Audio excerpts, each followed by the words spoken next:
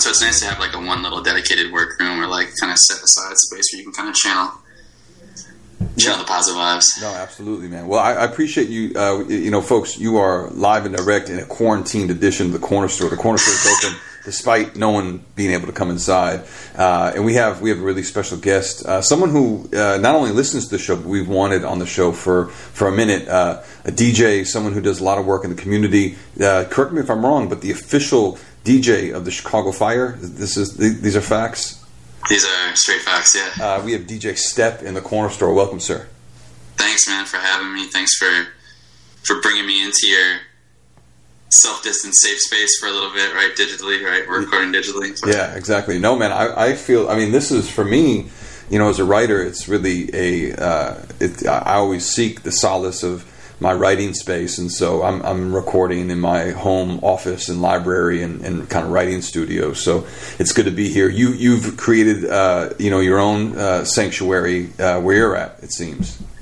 Yeah, I think for living in Chicago for like a decade, you bounce around and you have a gajillion different living situations. Sometimes with people, sometimes without. And finally, a decade in, I think I kind of figured it out where I had a space where I can kind of balance and sort of like section off my life to where it needs to be.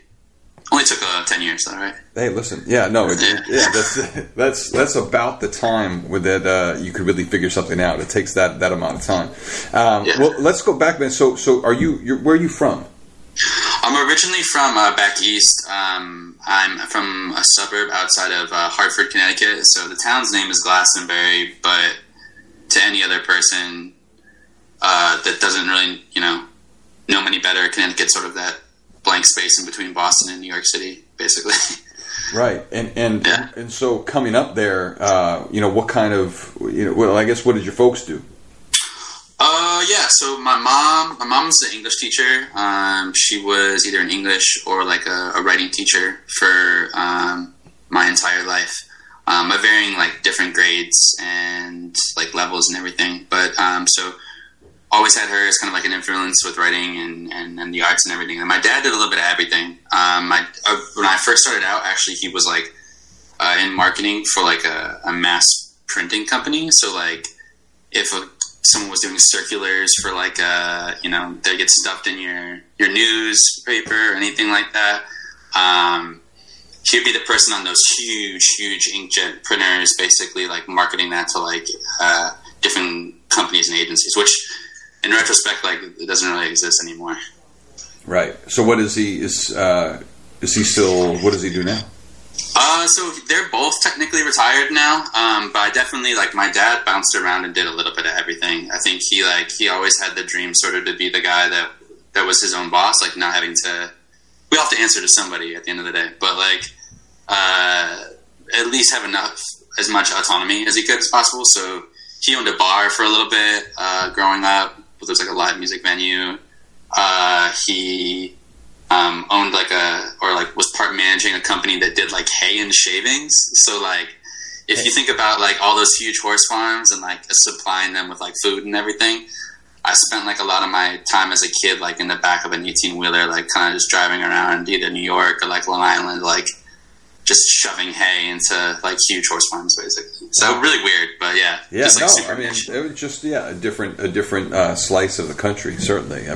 But growing up in that the live music venue, must have been interesting and kind of leads maybe towards where you're at now. But what kind of music was in your home as a kid? Were your folks they have vinyl? How'd you hear it as a kid? Yeah, so like live music venue, I guess I kind of gave them a little bit too much credit. It was more like a college bar that like had music at it, and was like constantly getting raided by police and stuff. Like just a shit show basically at the end of the day. Yeah. But yeah, music was always really really big in my house. I think all the classics like the Stevie Wonders, Motown, like Marvin Gaye. My parents also were really big into like folk music too. So like Peter, Paul and Mary, Simon and Garfunkel, Crosby, Stills and Nash, all that stuff basically kind of found its way into my house. Right. And do you remember at some point being drawn to music, or at what point in your maturation were you like, oh shit, I'm really beginning to develop my own musical tastes? Yeah, man, no one in my family is like really like, I think a lot of times having listened to this podcast a lot, there's always someone that has like a direct influence. Like there's that uncle or that brother person that is, right. And no one really was like that in my family. So I think probably in like a younger, like grade school, I started playing instruments and got really into trumpet at the time. And then I think I kind of caught the music bug from there. I mean, I wasn't definitely like the greatest, and I wasn't like, Miles Davis or Chuck Mangione or something like that. But I had chops a little bit and kind of got into it that way. Did you play in a high school band, in a marching band, in an orchestra, in a jazz band? I did all that. I was definitely a band nerd. I did regular band, marching band. There was like regional things that were like specific music academies that you could like try out for and kind of like meet other kids from other like districts and stuff, and sort of try and figure out what fit for you. I think the biggest thing probably was when I first got my first instrument, because you can get like the entry level thing that you kind of get as a rental as like a younger kid, and then when you start showing more and more interest, I think your parents are like, maybe I'll let him like splurge on something. So I saved up like probably like 2-3 summers like working, and then my parents basically surprised me on one of my birthdays, and we went up to Boston to this really infamous like music store that was like it smelled like old books basically, and it was just like that spot, it's all crushed velvet on the inside and everything, and they let me pick out like my first instrument. So I think from there that was kind of like where I was hooked. And was it a trumpet or what was it? Yeah, it was a trumpet. Yeah, it was just like this specific, like I could nerd off all the like the special edition this with like this bell flare and like all this other stuff, but yeah. And so at that point, what were you listening to? Were you beginning to listen to jazz? Were you listening to popular music? Yeah. So like I'm one of 3, so I'm the youngest. So I definitely got the trickle down from my siblings of music that they were rocking with. My brother was a big hip hop person, and then my sister was like Smashing Pumpkins, like Cranberries, like Everclear, like weird, more like indie rock stuff. So I kind of got a little bit of both from both of them. I was a big Wynton Marsalis fan growing up. I got to meet him a couple times actually through that music program and saw him play. Shit, that's dope. Yeah, he's like such a huge. I think he's just like a huge influence, not only obviously from just being an amazing instrumentalist and just coming from like that huge crazy family pedigree, but also like just from an educator perspective, like willing to teach and share with other people. Like, I don't think you oftentimes find that in someone that's like that gifted and talented. Yeah, and as a curator too. I mean, he does. I mean, I guess a lot of his work is in part about a kind of educational entertainment too. So he really is put on for jazz and jazz education in a real way. Master classes and like everything. Yeah, for sure. Yeah. And so, all right. So you're and were you were in the band? Were you starting to? Did you ever have the aspirations of making your own music? Like I think I was lucky enough in like high school and moving into college that like there was opportunities to kind of mess around with computer programs and like see how creation of like music and how like that production process work, like see the gear that people are using. But Connecticut, like it just seemed like planets away, like another solar system or like galaxy, like I don't know if I even really ever saw a DJ, like actually a DJ, or what even a person like would highlight as a DJ until I was probably in high school. I didn't even know what it was. Yeah. So eventually how did you start to get into then that realm? Yeah, I think the first time like I really got into like selecting music and everything was in high school. I played soccer really, really heavily as a kid, just because my brother was in that like realm, and so you were always just kind of dragged to all the games basically as the younger brother. But like that community and that culture of sports was really, really popular in central and like southern Connecticut. So when it got time to like high school, like if you picture like the Friday Night Lights series for like football, it was kind of like that for soccer. Like it was really, really, really big deal. So when I finally got on the varsity team, I was kind of like already messing around with music, and they let me make the warm up mixtapes basically. For the team. Okay. Right. So like I wasn't getting minutes, but I was definitely making the music mixtape and getting everybody super hyped up and everything. If you could, what years are we talking? No, I don't. Full disclosure, I don't care. Okay. Yeah, so I graduated in high school in 2009. Mm-hmm. So I think I got on the team my sophomore year. I got on the varsity team my sophomore year, and so that would probably be 2006, 2007, maybe something like that. Yeah. Right. So can you give us a sense of what were on some of those tapes? Who was making the list? Yeah, I mean, I think that was like the era for like I think Jay-Z and like Kanye were super big. I think like Swagger Like Us and all those records that came out like then. So like those huge posse cut records that like you found on LimeWire like 3 weeks before they came out. You know what I'm saying? That like were super huge. But it was soccer, so it's like that weird space where like there's so many different tastes. It's not just like one overarching like rule of thumb, you know what I'm saying? Where if you like looked at basketball or if you looked at football, like maybe hip hop was like the overarching, or rock maybe it might be the overarching like force there. So like Bulls on Parade, like Song 2, The Blur. So it was like rock and hip hop too, for sure. Right. Okay. Cool. So you began to kind of in what you were making. These aren't playlists yet. They're CDs, or what? How are you? Yeah, they were definitely CDs, and you were like there was some like Acid Pro, or like there was these like weird, janky programs where you could kind of like blend things together, but it was like, yeah, it was totally bad. Yeah. Okay, so how did your practice begin to mature? Was it in college where you? Yeah. So I went to school at DePaul University here in Chicago, and that's kind of what brought me here. Yeah. I had never been to Chicago before applying to school here. Like I got recruited for a couple schools to play soccer, but they were like kind of in the middle of nowhere. And I think after my high school experience being so much fun, I was like, I don't think I need the immediacy of a sports program to like make friends, at the end of the day. And my dad had been for business like back in like the 80s or something like that, and probably got like drunk on Rush Street or something and really liked the time he had here. So he was like, yeah, you should check out Chicago.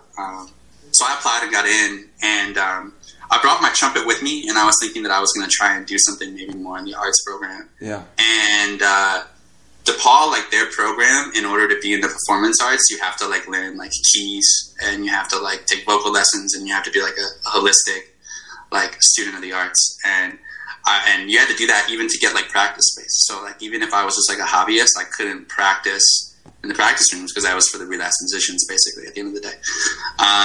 And I was like downstairs in my like dorm rooms, like basement in a hall by myself, trying to like kick it, and it was just really lame. So like that kind of squashed my interest into like being in the performance arts, because I knew I wasn't going to learn keys functionally, and my voice is this is it. This is my vocal range right now. Basically, that's it.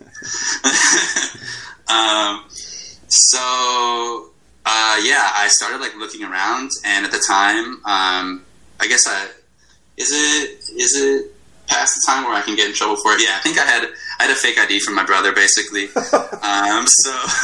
Statute of limitations is over after 7. Yeah, exactly. So, yeah. I think they have bigger problems right now, CPD anyway, so it's okay.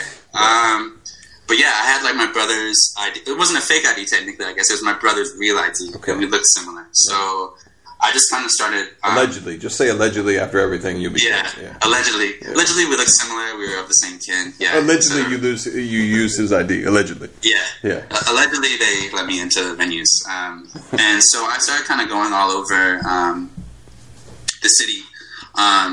And there was a couple different like videos that I saw on like, it was like MySpace era, right? And like of people like interviewing folks that were like super hot in the scene. And I think that was kind of around when like Bottle Service and stuff was like at its heyday, right? Like 2010, 2011. Yeah, this was like the club really, it was the heyday of the club.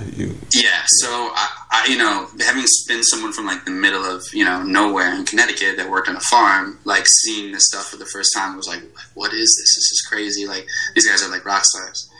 And I started just trying to figure out like, how could I get involved with DJing, because it has everything I like. Like I can understand, I can read music. I can, write music.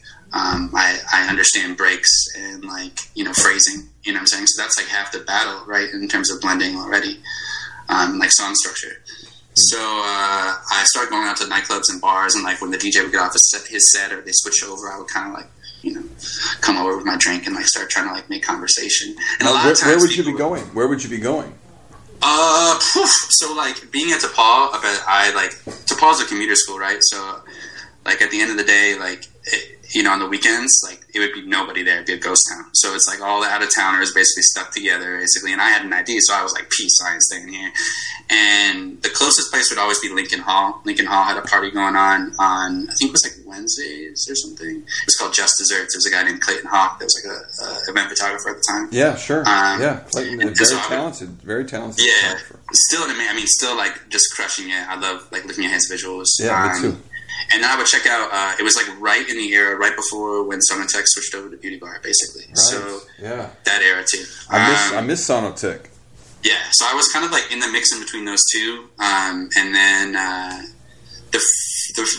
lot of times people would just tell me to like get lost or like, like fuck off or like whatever, you know what I'm saying? Because people didn't want to get like jostled after they were like did their thing, Right, yeah, they wanted to hang out. Or yeah, and I mean like Chicago is a very approachable city. Like, we're able to, have that dialogue, but at the same time, you can tell when people just aren't like with the shits basically and don't want to have that conversation. So I had a fair amount of those, but the first guy that actually kind of gave me kind of an opportunity was this dude named Matt Rowan, who was part of this group called CrossFitter King, and he was a DePaul grad too. His pops actually, Dan Rowan was like the WGN like sports announcer. Oh yeah, of course. And so like their family was like just like super Chicago roots, and he was just like playing just so many crazy records. Like he would go from rock to like Justice to like dance music to like Tone Loc to like it was just everything. And I just started emailing him like, how'd you do this? Like, what was that? Like, what's that record? And as soon as they kind of started a dialogue, I was at every set. Like, it could be a school night. It could have been an industry night. Wherever they were playing in the city, I was going to either be in the booth or I was going to be, like at least adjacent to the party. Another person that really helped too was, I started trying to find record stores to go like check things out because I didn't have records myself, but I just wanted to listen to music. And Gramophone was like huge for me. Yeah, man. Mike Serafini was like amazing, good dude. Like my uncle, like I think. When you like think about like the classic like high fidelity scene where you walk into the record store and everyone is like an asshole to you, you know what I'm saying? Like it very well could be that experience, but like Michael, like I think he has like a really good ability to genuinely feel people's intentions, you know what I'm saying? And he just thought like I think of when this like skinny like translucently white dude walked into the store like that, he was in the right place for like to be learning and actually like keep going. Yeah, sure. No, and Gramophone's been I think influential for DJ. I mean, in my own life and I think for DJs and just people who are interested in music and culture for generations now. And Mike is certainly kind of at the center of that. Yeah. So you were a student. I mean, you really kind of applied yourself to learning. Not only the process, but the records probably, as, maybe just as importantly, most importantly. Yeah, definitely. I think, the first opportunities to, like DJ, I definitely were messing around with the computer program, but as soon as I met, like, people that were doing the real thing, I was like, I can't do, like, maybe I might be able to start and learn, because, like, at the end of the day, like, there's that discussion or argument over, like, what's better, or, like, rocking the party or not rocking the party with like specific gear. But if you have the ability to use whatever's in front of you, I think that's what needs to kind of happen at the end of the day. And so when I had the chance, I started saving up to actually get like techniques and practice on them. But they would let me come by the studio and kind of mess around on their stuff too. And so eventually you saved up for your own gear. Yeah. Mm-hmm. Yeah. I had like two. I had some belt-driven joints that one of my roommates in college let me kind of mess around with, but it was just like, I mean, they were really difficult to mix on, and I think I got the hang of it with them, but it wasn't what I ended up using like day to day. And I saved up enough money to get techniques for really, really cheap, and then had like just some broke ass mixer in between the two of them, kind of making the ensemble complete. And so, what was your what was a break for you early on in your career? Where's a spot that you performed, a party that you got to play at? I mean, what was early on? How did you get on?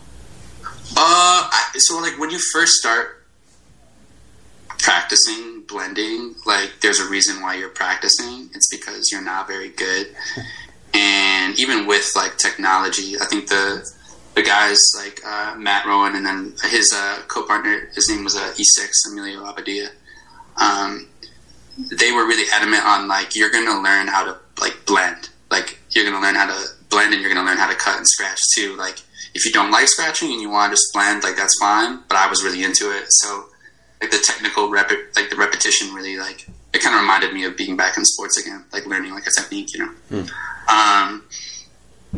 So I started learning on that, and then eventually they let me use the computer program.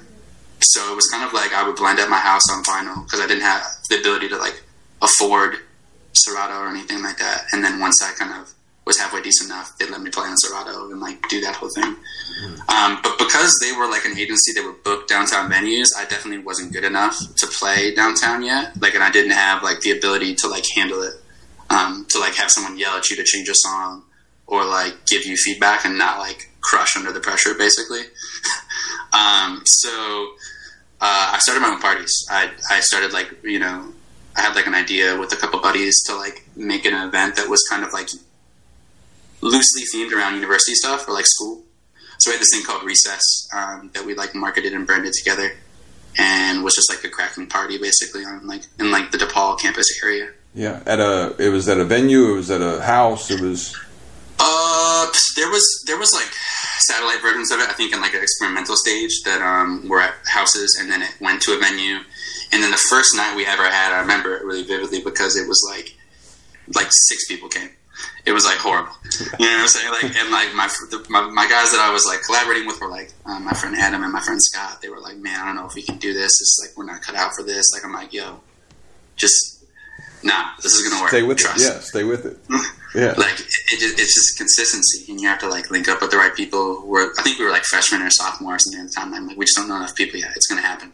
And then, sure enough, we moved venues and got some more like local promotion from like the radio station at DePaul, and not to like obviously promote alcohol related events, but like people that just knew people and were able to kind of like dap you up and bring you into circles basically.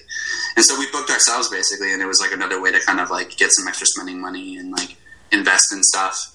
A lot of times with DJing, I use that money to kind of like reinvest in gear, or like obviously it went to like a 6-pack of beer every now and again, but like production programs, learning how to like make things, and so I try to use it in a way that like made sense. Yeah, right. Your business invests in your business, and your business is yourself, and that makes sense. I mean, sure. I think like I try and at least keep that principle. It's hard nowadays, right? There's so much white noise and so many people that want your attention all the time, but keeping that as kind of like a North Star is definitely good. Yeah. So, I mean, from that point till now, I mean, what are some of the things about the Chicago party scene that you've noticed that you like? I mean, you've stayed here obviously and continue to do a lot of work here. What are some of the things about these scenes that have kept you, that attract you? What are some of the things about it that you notice and like? Yeah, I think the biggest thing to me is like that you can be like cracking or like popular in like a certain scene in Chicago, and there are people that still wouldn't know you if they hit you with a car. You know what I'm saying? Like there's it's almost weird, like the same way our city is like segregated in like neighborhoods. I think our parties also like, and the cliques and people that associate with themselves are oftentimes kind of like sequenced off as well. So I think my first real like club gigs and being in like a that kind of a competitive atmosphere was actually in Boys Town. Like I played in Boys Town for like 2 or 3 years because the guys I was working with had a camp there. So I love that scene. I love Boys Town. I love like the drag shows. I love all the people that are there, and it's just like so open for the most part. I think there's not a lot of, and then also like it's not necessarily Boys Town, but like Queen with Michael. Yeah. I mean, that's one of the best parties in the city now. I mean, yeah, for sure, and it was that way back then too. I think it's just like it. If you have honest intentions, and I think you can go forward. I think if you do it for long enough, people are going to latch onto that. But yeah, I think it was just the variety and to be able to sort of manifest yourself in different spaces. And I think as long as you came correct and like respected people that were those pioneers or those like influencers in that given space, I think you were given the ability to kind of pass in between different venues. Because I would just go wherever there was a listing for something. And I think that's kind of died down a little bit. I think people are kind of lazy nowadays. Like it's like they're just waiting for the next like dope thing to come up on their Instagram that they can go figure out or find, or like there's so much things happening that like you only get 30 minutes of your time because your friend has another friend that has another friend that has another party going on, and like they're only stopping by to show love for 45 minutes because they have to go to another thing or another thing. And it's not anyone's fault, but I think with how like how do I say this? How permeated social media is within like our lives now, our attention spans I think are like the same thing too. I think that's facts. Yeah. Who are some of the DJs in that era now that you kind of look to, that you are inspired by, that you like hearing the set by, that you continue to learn from even? Yeah, I mean, I think from that era, wow. A lot of these people have like become peers, which is really, really cool. Obviously like Emilio, E6 and Matt Rowan have always just been people that have like, I think not only just like taught me how to be a good DJ, but like schooled me to the business aspect of it. I think that's like that's the last thing everyone always learns, you know what I'm saying? And that's one of the first things that they thought was as valuable as, learning how to blend, at the end of the day, is like how to represent yourself properly and like approach businesses and approach people. I mean, Michael, obviously, yeah, like Derek Carter. I don't know Derek well, but like, I mean, his selection is just like unmatched, really, at the end of the day. Yeah. Gosh, in that era, a lot of times people have like moved too, so it's like a lot of folks have just fled the city, which is not their fault, but like it happens, right? Yeah. Now, I mean, you just had him on, Jesse De La Pena is like huge for me. Pump and Pete, like Pete's huge. And anyone from the Vocal Collective too, like I think the dope thing about in the last like 2-3 years being able to get on the Collective, it's given me the opportunity to really understand different scenes and people and how they've been able to like find their style, because I think that's, as an artist, as a writer, as a DJ, whatever, like finding what your personal style is and what your as a person your realm really, is. right? Yeah. It's so hard. You know what I'm saying? You try for so long and you almost like you imitate other people's styles first, and then you're like, this isn't me.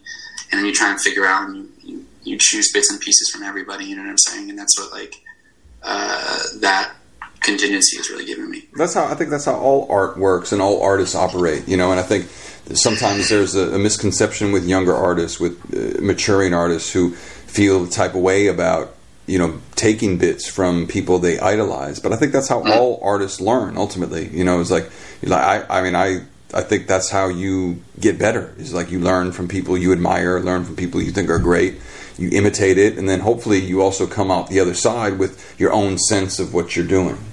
Right, and even that's the same way with like with mixed projects, with like scratch techniques, with like really like trying to focus on the canon of like what is valuable in your cultural sphere, and so you're like, well, this is dope, but this is kind of antiquated. What's the new version of this? Like, can you kind of watch in the distance for what's coming next? Yeah. So you're because you're a resident of Vocalo, or you're part of it, right? Yeah, they have like a collective that does mixed shows. It's every Friday. Jesse does a curation on 91.1. But they have a collective of people that they kind of throw the gauntlet down to. And for a number of years, they've done essentially like a competition to decide who is like given passage into the collective or whatever. Yeah. You know, on some like Lord of the Rings shit. But yeah, I competed and won a couple of years, like a year or two back, which was like the most like exhilarating experience, but also the most like terrifying experience as well. So why terrifying? I don't know. I mean, so like in hip hop and dance, and like I think you've probably understood this in your space as well. Like it's art, it's all fun and games, but it's also like people are at your neck too. Like, and DJing is a super competitive space. Like, and while there might be people you're cool with, there's definitely some fake energy where people don't like your static, or they don't like your style, they don't like what you're doing. You know what I'm saying? They would eat your sandwich, they'd eat your friend's sandwich. You know what I'm saying? They would, you know, talk bad about your mama, all that other good stuff. Yeah. So, you know, knowing like that a lot of the folks that are part of Vocalo are like the gauntlet of what the city scene for DJing is built on. Even though like these folks are really humble and nice, and like you can step to them and it's like mutual respect and love. Like that's, as someone that is relatively new, like I've only been doing this for a decade at this point. Like you definitely feel like an imposter a little bit. Like you're like, well, like I wasn't in DMC competitions in 1989. Like I wasn't born yet. You know what I'm saying? Like how can I even, you know, measure up or even conflate like what these folks are. I mean, there's streets in Chicago that are named after DJs, right? Like Frankie Knuckles and everything. So it's like to be able to like step to that culture and be respected, or at least like welcomed in is I think something that's like really special, and I don't take it for granted for sure. No, it's real. Well, you do great work and you put great mixes into the world. I'm wondering, you know, how did the relationship with the Chicago Fire come about? Yeah, you know, as we were talking about, like I've played the game, you know, I played soccer for a number of years, and like, and pretty competitively at like sometimes. I'm all washed up now, but basically the short story is that in 2015, my brother, my older brother, for my birthday, he actually gave me season tickets to the team, which was a crazy gift. Like, I mean, like, you know, in terms of, you know, sports teams, like soccer is probably one of the more affordable, obviously, compared to like, you know, Bull season tickets or Bear season tickets. Still, season tickets to professional sporting matches. He came correct. It was dope. Right. Wow. And so I was like, damn, like I'm in college, like actually, for 2015, I was out of school at that point, but I had gone to games when I was in college, and I was like, man, like I have the ability to go like to the summertime, like go take buses out to. They were in Bridgeview at the time playing. And just like go get drunk with my friends and watch soccer, and you know, just like meet new people. Because I felt like as you get older, and anywhere, like it's harder to make new friends, you know. So I wanted to do something to like celebrate it, and I hit up one of my friends from like those college party days that was a videographer, and I was like, yo, I have this idea. I want to make this like mini routine video, basically, and it was. Like more than 2.5 minutes, and it was all like fire related samples basically at the end of the day. So like anything from like Snoop Dogg's like Drop It Like It's Hot to like Johnny Cash's Ring of Fire, like things that were like really literal and like kind of hokey at the end of the day. But I was like, yo, I want to film it. I come from like a turntablist background, so like I'm gonna do some cuts. So I'll do some like, you know, some juggling, some behind the back stuff, and I just want to put it on the internet just to show them like I'm fucking pumped about going to these games this summer. And so we made it, and then we intercut goals from like the previous season, because I was like, yo, this is gonna be sick. And we put it on the internet, and I like slid it to some like MLS blogs, because I was like, you know, like, I mean, if someone reposted, that would be cool, and maybe they check out my DJ stuff or another mix I have, like whatever, just kind of trying to be enterprising. Yeah. And it didn't like blow up. I wasn't like, you know, getting called on the Ellen show or anything like that, but it got like a couple thousand hits basically at the end of the day on YouTube, which was cool. And I got an email from one of their VPs of marketing, and they were like, hey, like, you know, we saw the video. Actually, the owner of the team saw the video, the owner at the time, and I was like, what? Like, how? Like, do you check my mixes? Like, is he on my Instagram? What's up with it? And and they were like, hey, can you do this every game? And I was like, fuck yeah, I can do this every game. What are you talking about? Right. So yeah, they were like, well, we'd love to have you, do that. And so from then on, I think I got the word when I was actually on vacation, like out of the country. But that must have been wild. Yeah. That's a wild call to get. I have to imagine. Yeah, I mean, like I met the guy. His name's Mike Ernst. He's still at the club, which he's just a legend there. And I met him at Simone's, and we had a beer and kind of talked it over. And he's like, "Yeah, you down? Like, here's the contract. This is what it looks like." And kind of, obviously, I didn't sign it right there, but had some people look over it, and I made everything was like, on the level 100, and we just kind of kept it from there. And so it's grown since then, for sure. And so it's significant too that the Fire now is moving to Soldiers Field. Yeah. So it's been over a decade, I believe. I know all the Fire fans are going to yell at me because I'm not super tight with the numbers, but it's been quite some time in Bridgeview, and they had a new ownership group take over the team within the last year or so. And part of the deal with the group was buying out of their contract lease, which would have them, essentially sequestered in Bridgeview, and go back to the major part of the city. Because it's just like, while it was great for suburb families, and like hopefully they don't lose that audience as well, it just was virtually impossible. Sorry, that's my dog out there. All good. Virtually impossible to make it there at the end of the day. It's just for forever. It's like a 45-minute drive. Like, no one's going to do that. I mean, it was really, really difficult. Yeah, and so that's significant. And how do you then think about that? I mean, once we get back to being able to have their opener and their play, what does that mean for you as the DJ? I mean, it means a lot. I mean, to me, like, the team itself had some rough patches. I think when I was originally took over the reins as like the sound selector for them, and so it's generally tough to try and present like cultural things outside of the regular run of play when the performance level is good, right? Like you're seeing that with like the Bulls right now, for instance. Like it's really hard to like push cultural agenda when like there's just not butts in the seats basically at the end of the day, right? And like, and this is not to knock any like franchise or anything, but everyone goes through like ebbs and flows sometimes in terms of like, where the team's at, where the front office is at, all that other good stuff. So it's a huge opportunity, I think, to, while you've put in a lot of effort for the last 5 years of being it, just to like level set and just start over again. Obviously you want to take a lot of the cultural touch points, the people that have made that experience so special for the last, 20 years, when they were in Soldier Field, when they were in Naperville for a little bit, when they were in Bridgeview.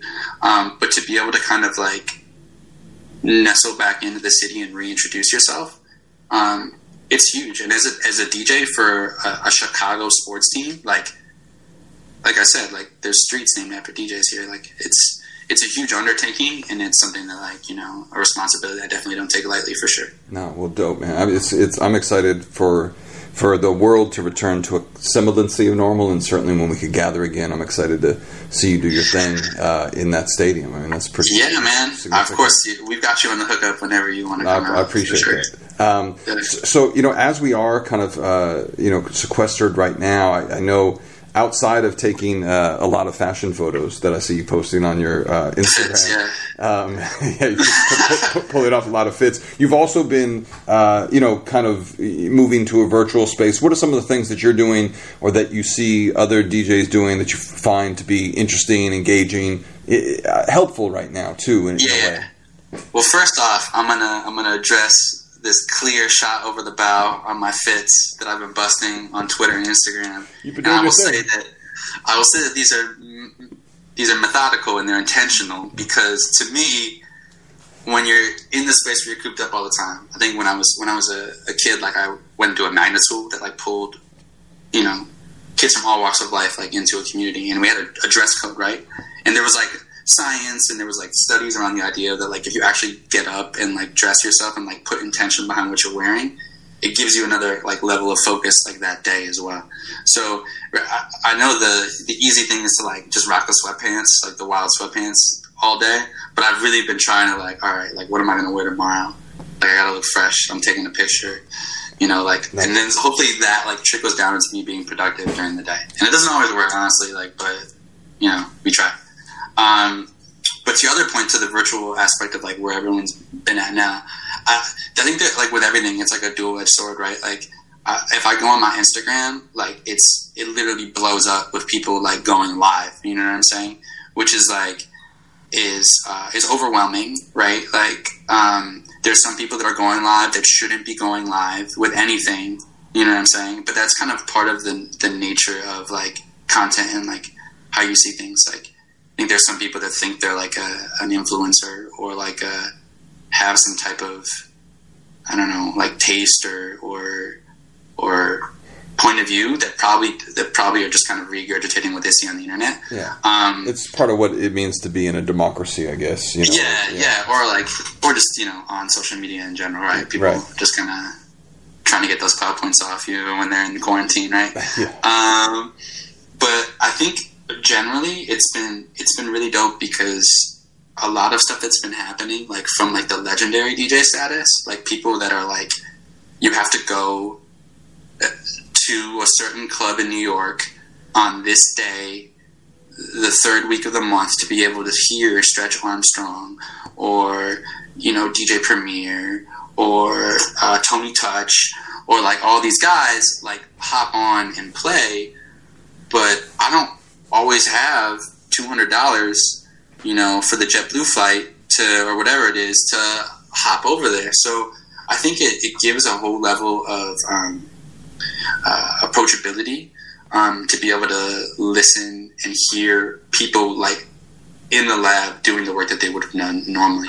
And even like there's this whole story about the guy D-Nice from BDP, that like had 100,000 followers tuned in on his chat. Like that's insane. That's wild. And like, you know, there's definitely haters like, oh, like D-Nice ain't it, like blah blah blah. But like that's D-Nice is dope as shit though. Let's be real. Yeah, D-Nice let's be real. And he's put in like the man's just the whole point of staying relevant for over like if you stay over relevant for 20 years in anything, like I don't care. The person that's saying that is like an accountant or something like that, or like someone that like. No, you know, it's D-Nice has been here. He's been dope. He stays dope. Next conversation. You know, I guess my hope, honestly, is it's dope for people to share their art, and I think you've honestly been doing that with YCA and like the writing prompts, because like every person has their own personal art. You know what I'm saying? Like it's the way that they talk to people. It's the way that they interact with one another. It's the way they embrace people. Like you could get down to like very rudimentary things, but everyone has a certain particular style and way they hold themselves and the way they portray their art. And at a very like molecular level, it's very dope to see people creating that art, and you can tune in immediately and say it. And every person's been doing kind of their own take of it. What I will say is that if you're not going to do anything different from what everybody else is doing, think long and hard about the art that you're creating. So if you're going to go live, why don't you, you know, leverage, you know, another community to come in and view in. You know, King Marie, she's a friend of mine. She did like a live stream where she was, you know, donating to help independent artists. Like if you're going to kick your style to people, do it in a way that, you know, is authentic to who you are. And it doesn't have to be like 100,000 followers like D-Nice, right? Like, you know, it can be something small, but if you're going to make an impact and make someone else's, you know, quarantine dance party a little bit better, then I think that's where it's at, really, at the end of the day. Yeah, that's what's up, man. And where's the best place that we could be in tune with all that you're doing? Where can we hear you? Where can we find you? Where can we see you get these fits off? Sure. Yeah, I mean, once we're back in the open again, you can come by any Chicago Fire game. I'll be the guy inside the stadium on the ones and twos, which is dope. So I implore you to come out and catch a game at Soldier Field, right? In that context, it's going to be really, really fun. So that's number one. On Instagram and Twitter, I'm at callme_step for all those. SoundCloud, I think it's relatively the same. You can just look up my name, DJ Step. There's not many of us. And then Mixcloud as well. And then every second Friday on Vocalo. So the time slot changes, right? Like, because Jesse kind of culturally tastemakes where who should go where and whatever. But every second Friday, I'm on there, basically doing my thing. 91.1, right? Yep, you got it. Or on I'll do the plug, right? On the app. So if you don't got a car like me, it's okay. You can still rock with us, right? Or there's a web player too on your computer if you want to plug it into your speakers or whatever. That's cool too. Dope. Well, DJ Step, thank you, man. Appreciate you listening, and very much appreciate you having you on, and thanks for dropping gems, and also very much look forward to seeing you in Soldier Field, man. So appreciate you. Thank you, man. It's just the beginning.